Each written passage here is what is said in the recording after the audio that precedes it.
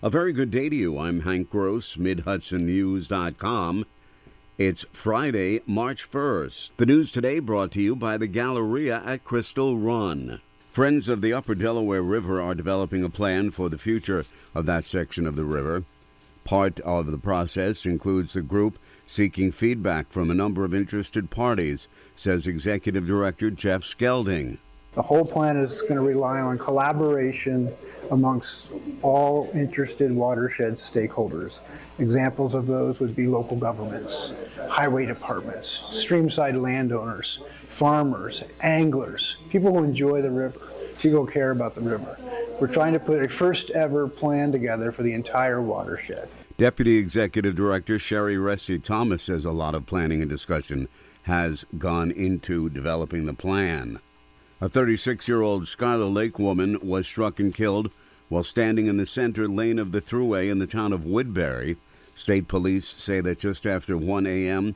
on Tuesday, Erica Gargan, who was 36, was standing in the center lane and was fatally struck. Troopers said the driver of the 2021 Honda CRV, David Millman, who's 67, of Washington, New Jersey, was not injured.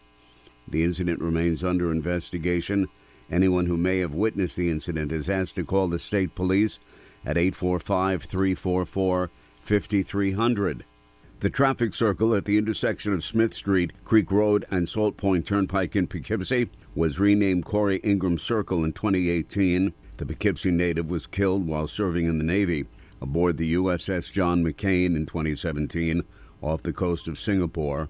On Thursday, dozens gathered to officially dedicate the memorial inside the roundabout, as well as unveil the first 5 monuments along with the neighboring Champions Walk.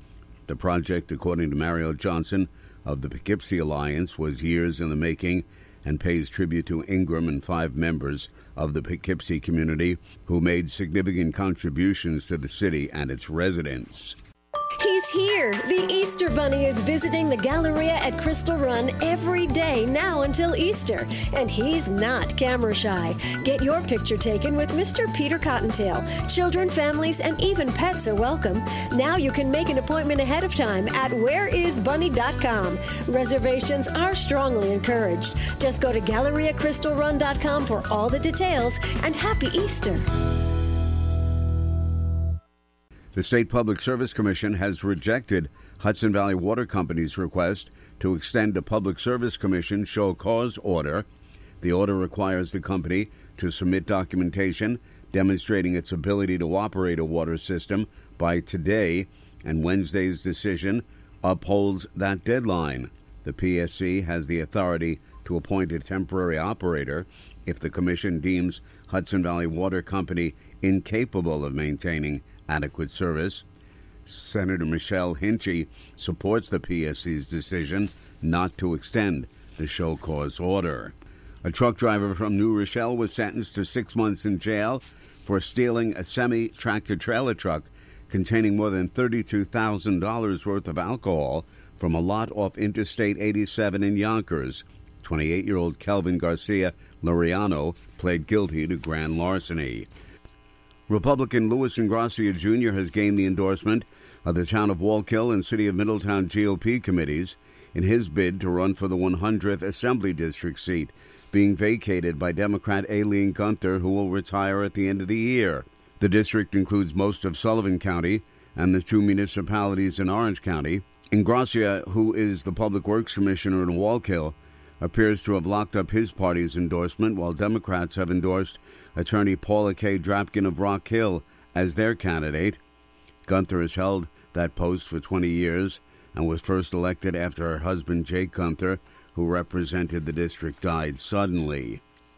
A 50-year-old Wallkill woman was sentenced in Orange County Court to 2 to 6 years in prison after she pled guilty to grand larceny. It's alleged that over a 2-year period, between 2019 and 2021, Shirley Bowens submitted fraudulent bills to her insurance company that misrepresented that she and members of her family had been hospitalized and received various treatments. Investigation determined no such hospitalization or treatments had occurred. Through the scheme, Bowens, who had experience in medical billing, stole some $90,000 from her insurance company, police say. She admitted in court that she had stolen the money. I'm Hank Gross, MidHudsonNews.com. The news today brought to you by the Galleria at Crystal Run.